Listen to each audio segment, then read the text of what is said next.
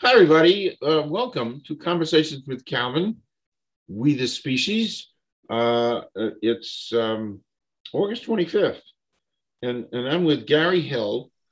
And actually, there's probably a short story to be written about how Gary and I finally have gotten together.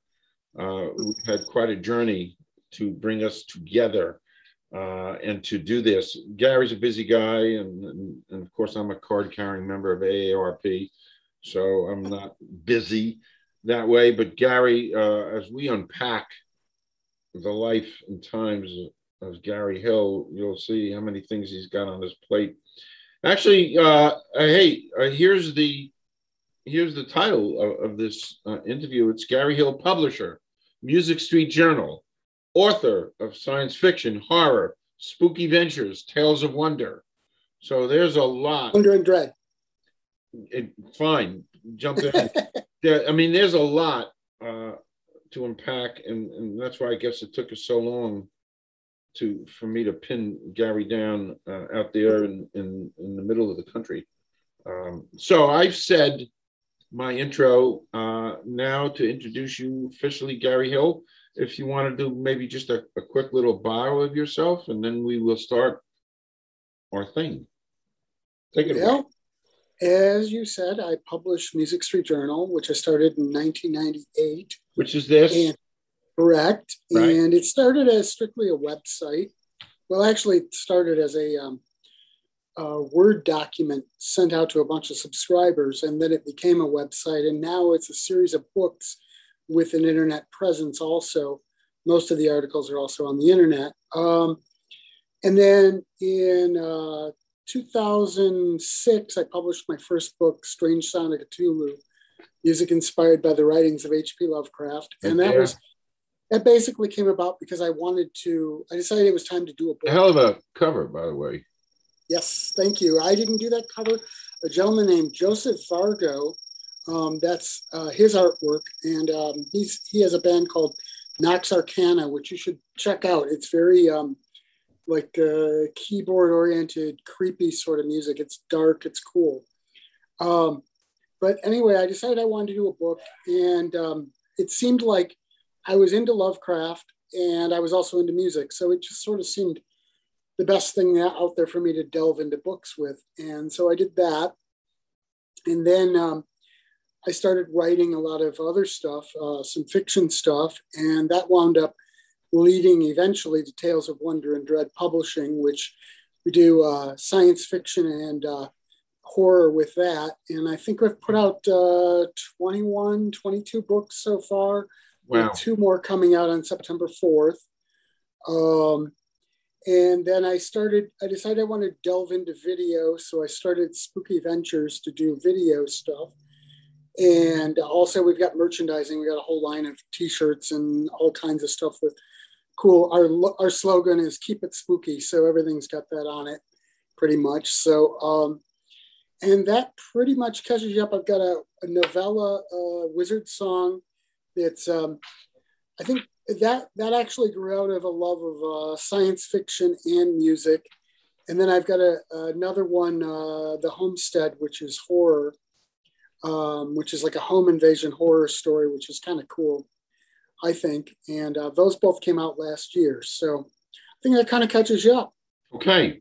So that's a little piece of a bio of you. How about if we talk more about Music Street Journal and more? Can you tell me more about it? And I know you briefly touched on it. Yeah, so I had some friends that were doing something called Music News Network, and it was a little e-zine that was mailed out, I don't know, every month, every 2 months, something like that. And I really liked what they were doing, and I thought, I could do something like that because I've been a musician and I've been a huge music fan my whole life. And so I thought, well, I'll get into doing that. And I was on AOL at the time and in a lot of little groups for music and stuff. And so I asked some people if they'd be interested in reading it. And I got a bunch of subscribers, put it together as a magazine. The idea was always like a magazine. And I sent out the first issue. I think I had 28 subscribers. And then within about a year, I had gone to a website. At one point, at the peak, I think in the early 2000s, we were running about a million or more unique visitors a month. Wow. Now, I have no idea. We redid the site was redone in 2008, I think, and I haven't seen any visitor stats since then. Honestly, I don't think people read music reviews as much now since they can just stream music. So I don't know that the viewers are what their visitors were what they were then. But in any event, then I started for the 20th or for the 20th anniversary. I thought, well, it would be a really great idea to catalog all these into books. And I started doing them all as books, putting all the articles in, releasing as books one at a time. And I realized, I could just as easily do each issue as a book as well. It's just a little more work.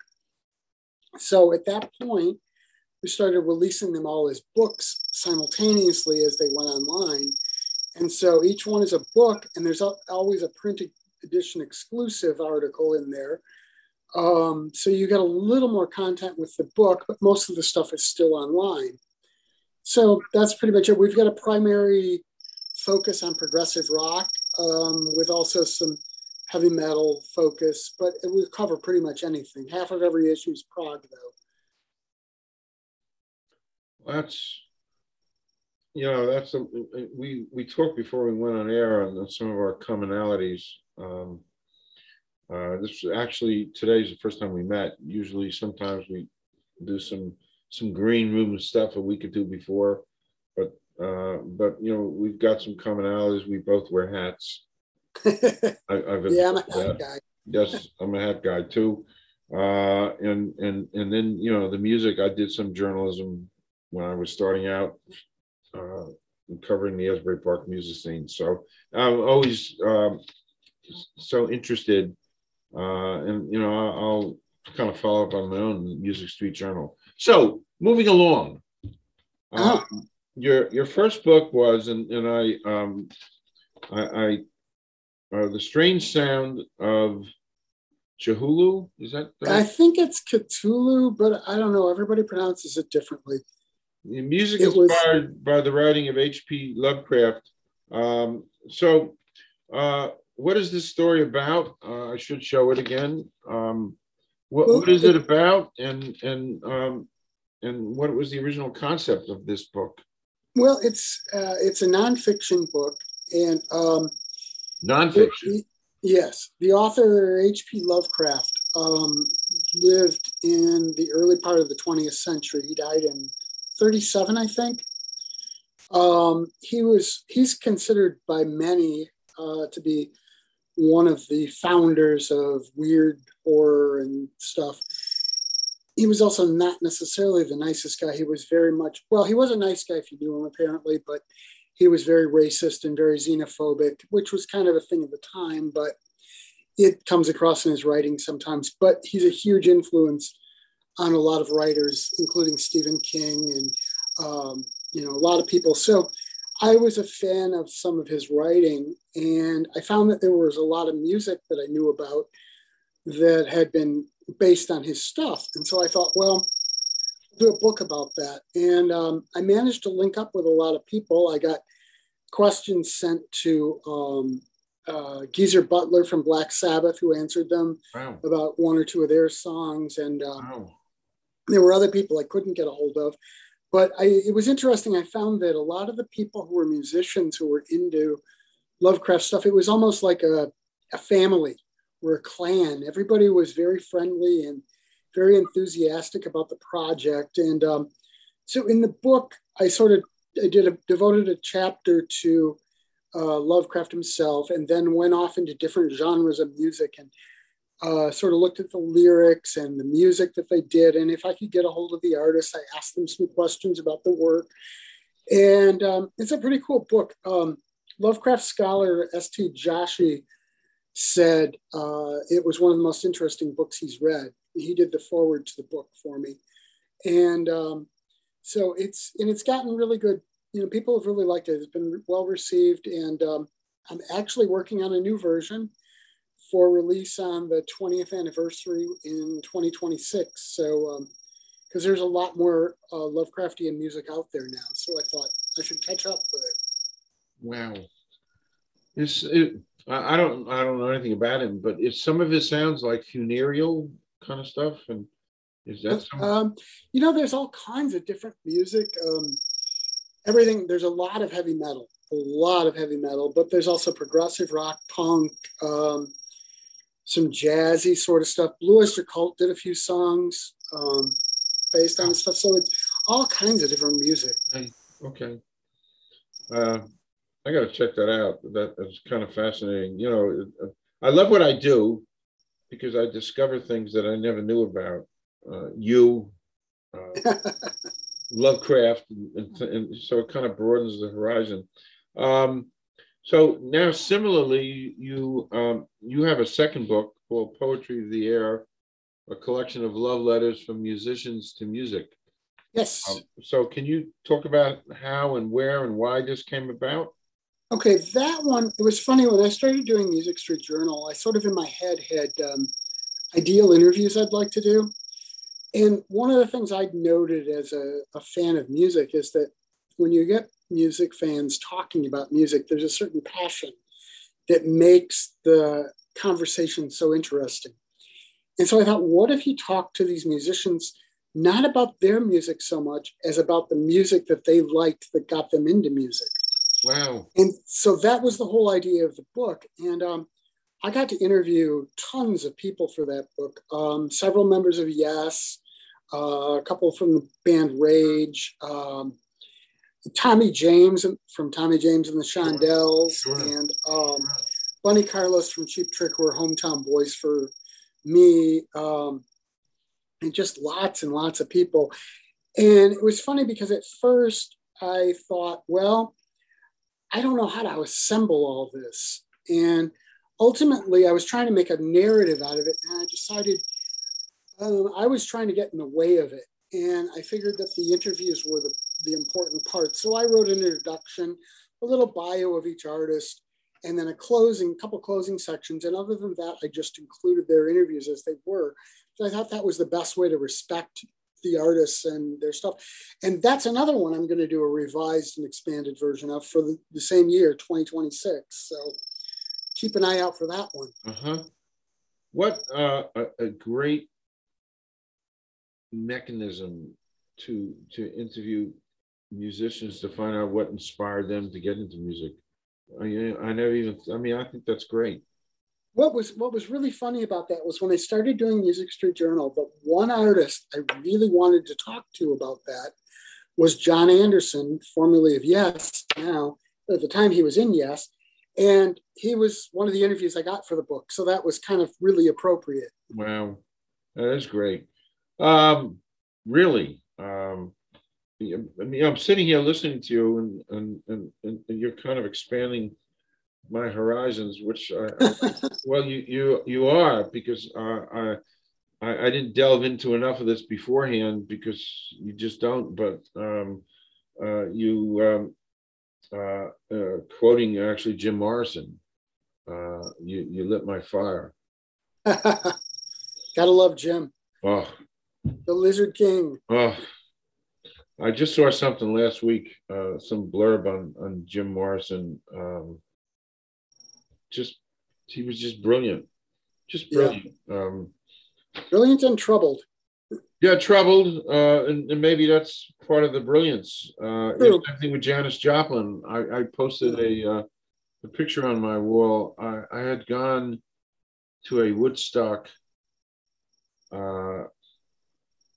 memorial sort of by a local museum here, Monmouth Museum, and they did a thing. I think actually was 2 years ago in conjunction with the 50th anniversary of Woodstock. So it was 2 years ago, and they brought in Elliot Landy, who was the official photographer, right, of Woodstock, and they had a whole exhibit. I got to interview him a little bit and talk to him, and the exhibit was wonderful. I mean, there was shots of Janis Joplin drinking some wine before she went on stage. But I mean, these were real wonderful pictures of Woodstock. Um, Moving along, you also run a publishing imprint called Tales of Wonder And Dread. and please talk about this because you go from music and now you go into some spooky things. So Yes, somebody asked me in an interview a couple of years ago what the connection between all the stuff is, and the connection is me. It's just my interests. And in addition to music, which I've always loved, I was a big fan of spooky things. I remember as a kid, little kid, running home to watch Dark Shadows every day because I loved the vampires and stuff, and I loved the Universal monsters and all that. So that was one of the things that I really loved, and I love science fiction too. I was a huge Star Trek fan from when I was a little kid. I can actually remember I was 3 years old at the time watching Star Trek first run, so that was pretty cool. And so all that sort of connected together in Tales of Wonder and Dread. I actually did a collection called Dark Dreams and Weird Worlds, which was a little compilation book that I did with science fiction and horror stories from different people. And that was what gave me the idea to launch Tales of Wonder and Dread, because that worked so well. And I thought, well, this got well received. We had a lot of great stories. I could do a publishing imprint like that. And so that's what I've launched. And we've done 21, 22 books since then. A lot of them, some of them are just my books. A lot of them have stuff from other people. I did a series of books on Rockford, Illinois cemeteries, which are mostly just photographs that I took. And I saw somebody said that they weren't like really great documenting the cemetery. That's not the point of it. The point was I wanted to capture the fact that to me, a cemetery is sort of a work of art. It's like an experience, it's a place. And I wanted to capture the beauty of it. And that was my point in doing those books. And I can see, I actually said something in the introduction of those, something about, well, this isn't going to catalog all the graves in the cemetery. That's not the point of it. But obviously the person didn't read that. But anyway, we've done, the most recent one we've done is called Spooky Houses. And it's a collection of stories about spooky houses, some of them fiction, some nonfiction. I've got one called Spooky Stories, which is just what you would expect, except there's some poetry and some nonfiction and fiction from both classic writers and modern, some of my friends. And then I've got one coming out called Relics, Remnants, and Artifacts, which is just sort of stuff that I've published in different places over the last few years that haven't gotten put in one place. So they're all in one place. So yeah, we do anything science fiction, horror, or generally macabre kind of things that most people would think of as spooky, we do with that. Also, before we went on air in the little green room session, we talked about cemeteries. And I shared some stories with you. And I'm thinking here as I'm talking to you, it might be a cool idea for you and I to get back here and actually record our discussion on cemeteries. I think we could do that. Yeah. Round two. Yeah, exactly. I'm game for it. And we'll talk about that because I'm just getting that inspiration listening to you, and I have some to add, and you have some to add, and that's another one of the commonalities besides our hats. That right. We've got this affectation with cemeteries, right? And I view them as places of history and beauty. Yeah, there's that. Places of history, places of beauty.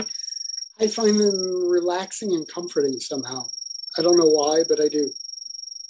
And I agree with you. And actually, when I was in college in Ohio for a couple of years before I went to Rutgers, I don't know why I'm saying this, but I used to take one of my girlfriends to the cemetery. It was just a nice place to be. No, just to walk around, and it was in some strange, convoluted way, kind of romantic, I guess. I can see that. So you and I, we just came up with that idea.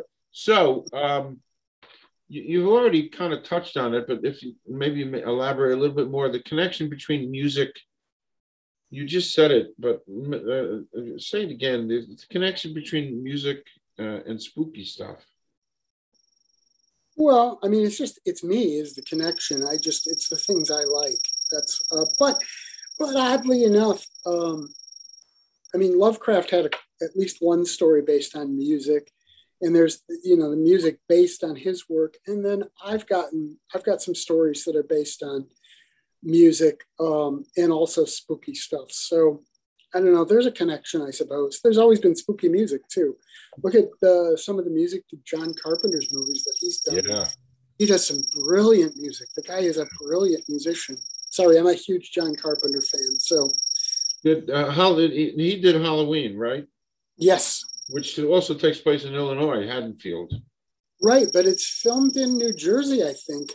If I remember right, Haddonfield, New Jersey. Isn't there Haddonfield, New Jersey? Yes, there is. And that's actually where Sandy Hill was born and raised there, and that's where the name for Haddonfield came from that movie. Oh, so there's a nice little piece of synergy there.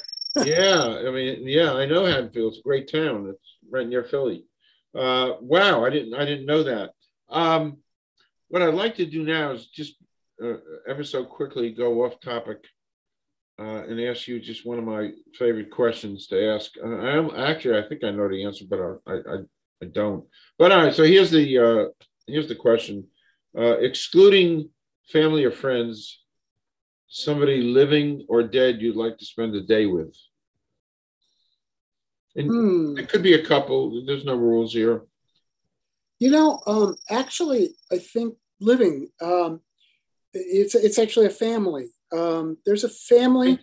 I call them the Addams family. A lot of people call them the Addams family. It's John Adams and Toby Poser and Zelda Adams, and they make these brilliant independent horror movies that I absolutely love. And I'm friends with Toby on Facebook, and they all just seem like such cool people. They're also a band, so they have the spooky and the music thing going. And I think they would be so much fun to hang out with. So yeah, that would be who it would be. Perfect. There you go. Perfect. Great answer. I thought I knew the answer, but I didn't. That's a great answer. So moving on. You also did two novellas, a short novella called, the first was called Wizard Song. Correct.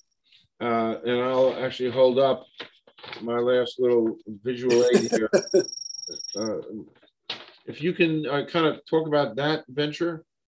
Okay, that was kind of an interesting one. When I was 12 years old, I discovered progressive rock by discovering the band Yes.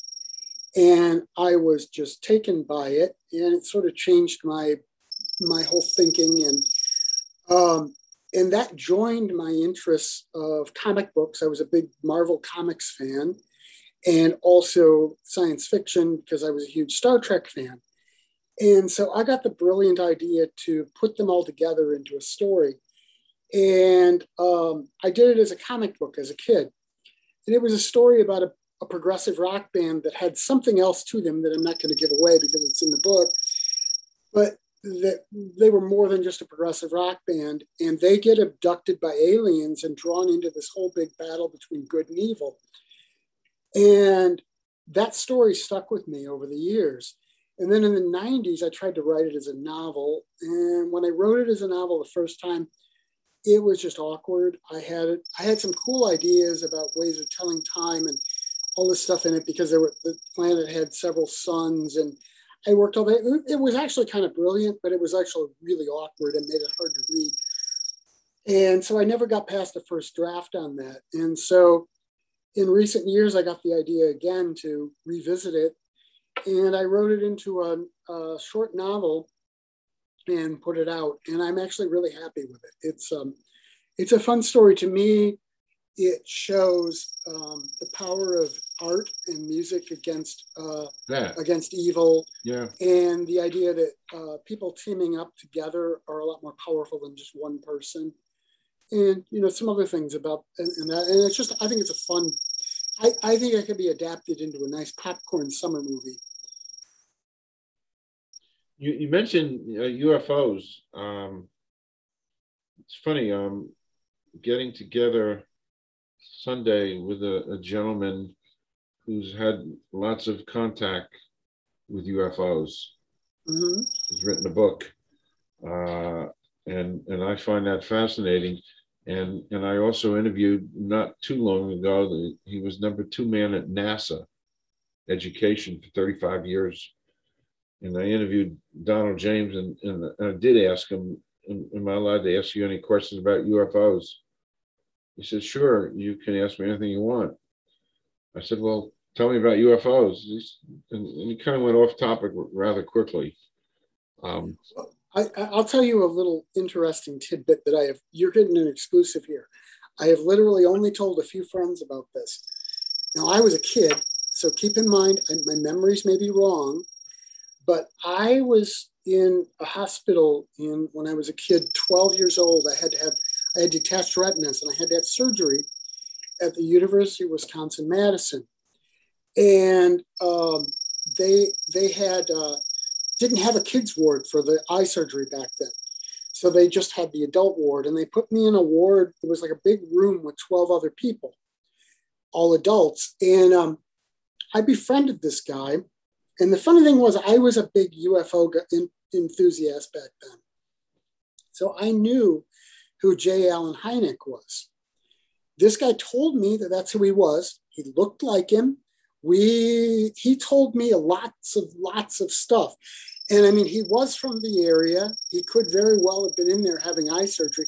I've never been 100% sure it was him, but we had some pretty interesting conversations.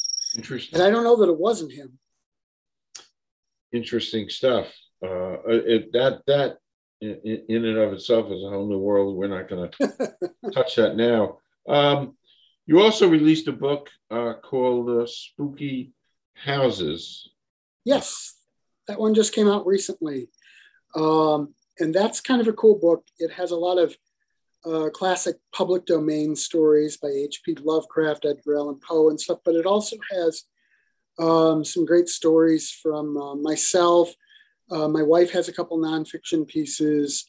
Rick Hale has a couple nonfiction pieces. We've got a lot of more fiction pieces. I can't remember who else in this one now. I've been promoting. Oh, Kevin Wood has a fiction story, and I've got some fiction stories. I just happen to have it sitting here, but yeah, it's a pretty interesting. Everything is.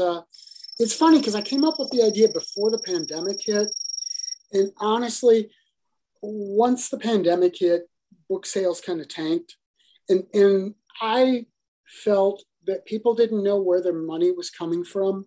And I didn't really think they ought to be spending it on books. So I decided to pretty much shelve the book publishing. And so it got delayed. It was supposed to come out last year, and I went ahead and put it up this year. I suppose Spooky Stories Inside a House would have been better last year, but I wasn't going to do that. It just seemed, I only put out the 2 books I put out last year were Wizard Song, and another novella, The Homestead, which is a homebound book. And I only put those out because they were my books only, and I just wanted to get them out there. I was like, if people buy them, great. If they don't, that's fine too. I want them out there. So this year I've turned back towards trying to put out books to sell. And, okay. Are you on Amazon? I'm looking at your. Some of this where's stuff the best way for people to kind of find?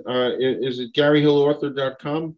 Correct, because Amazon, I was publishing everything to Amazon for a while, and I got fed up with the fact that in order to have it on Amazon, if I wanted to say, let's say I wanted to make $5 off of a book, well, I couldn't. If I did that at Lulu, I couldn't sell it at Amazon because I'd still be losing money. It was below what, because Amazon took such a big cut. And so I was raising the prices of the book to make it so that at least I'd make $1 or $2 off of Amazon. And I just got fed up with it and decided I'm not giving Bezos any more money. So I quit doing, and nothing recently has been released to Amazon anymore. Okay. It's all strictly GaryHillAuthor.com. You can find the links, and they're all through Lulu. Fine. Perfect. I'm good to know that. So the last question that officially to ask you is what kind of things do you have online down the road? Well, I've got Spooky Stories, which is a collection, sort of like Spooky Houses, of a lot of just spooky stuff. And then that comes out on September 4th. And a collection of my work, which is, it has 6 fiction pieces, one of which has never been published before, and some paranormal nonfiction, and then some reviews that I've done that have been published in different places. Actually, 3 old poems of mine that have been published several places. Mm-hmm. All that is in Relics, Remnants, and Artifacts, which comes out also on September 4th. And then the next book in line after that is going to be Horrifying Holidays, which I've been wanting to do for a couple of years. Because I don't know if you know this, but it used to be that Christmas wasn't so much a time of light and brightness, but they told ghost stories and spooky stories at Christmas. Because think about it, it's the solstice and it's the shortest day of the year. And so they told spooky stories. And so I want to put the spooky back in Christmas. So I'm getting a collection together. I've got 3 of my stories. And then I've got a story from a gentleman named Stephen Osborne, a story from a gentleman named Glenn Tilson, and a poem from a guy named Frank Kaufman. And then I'm going to have some nonfiction pieces in there about hauntings that are based around Christmas. Wow. And then a lot of public domain to sort of fill it out. But it's going to be cool. That's going to come out in October. I don't remember exactly which date, but October. I'm still working on putting that together. So that should be fun. You are prolific. I try to be. Well, you are. I'm sitting here listening to you. I've done one novel and coming out with another, and that has eaten up a chunk of my life. But you are prolific. Well, I should say I wrote freelance a lot of the time, and the only way you can make money writing freelance is if you pump stuff out in a hurry. You get used to the fact that you're never going to be completely satisfied with something, but it reaches a point where it's like, okay, that can go out. You just have to get to that point. And I'm pretty good at writing fast, and because I had to. Wow. So this has been great, this time with you. Truly, I've been wanting to do this for a long time. And we decided just a few minutes ago that you and I, and we'll talk about it when we go off air, that we'll just have a conversation about cemeteries. I can. Yeah, absolutely. Let's do this sometime. That'll be fun. Where, by the way, I think then we'll just call it cemeteries. Gary Hill. There you go. Works for me. Yeah. So I thank you, Gary, for your patience. Oh, thank you, Calvin. Thank you for your patience with me. We had a lot of things going on here, and it's perfectly understood. And I'm thrilled to officially met you now. Yeah, me too. This is great. And so let's stay in touch for sure. Gonna stay in touch. Do come back, and will do. Thank you. Anytime you want me back, I'll come back. Fine. That's perfect. Perfect. Thank you, Gary. Thank you.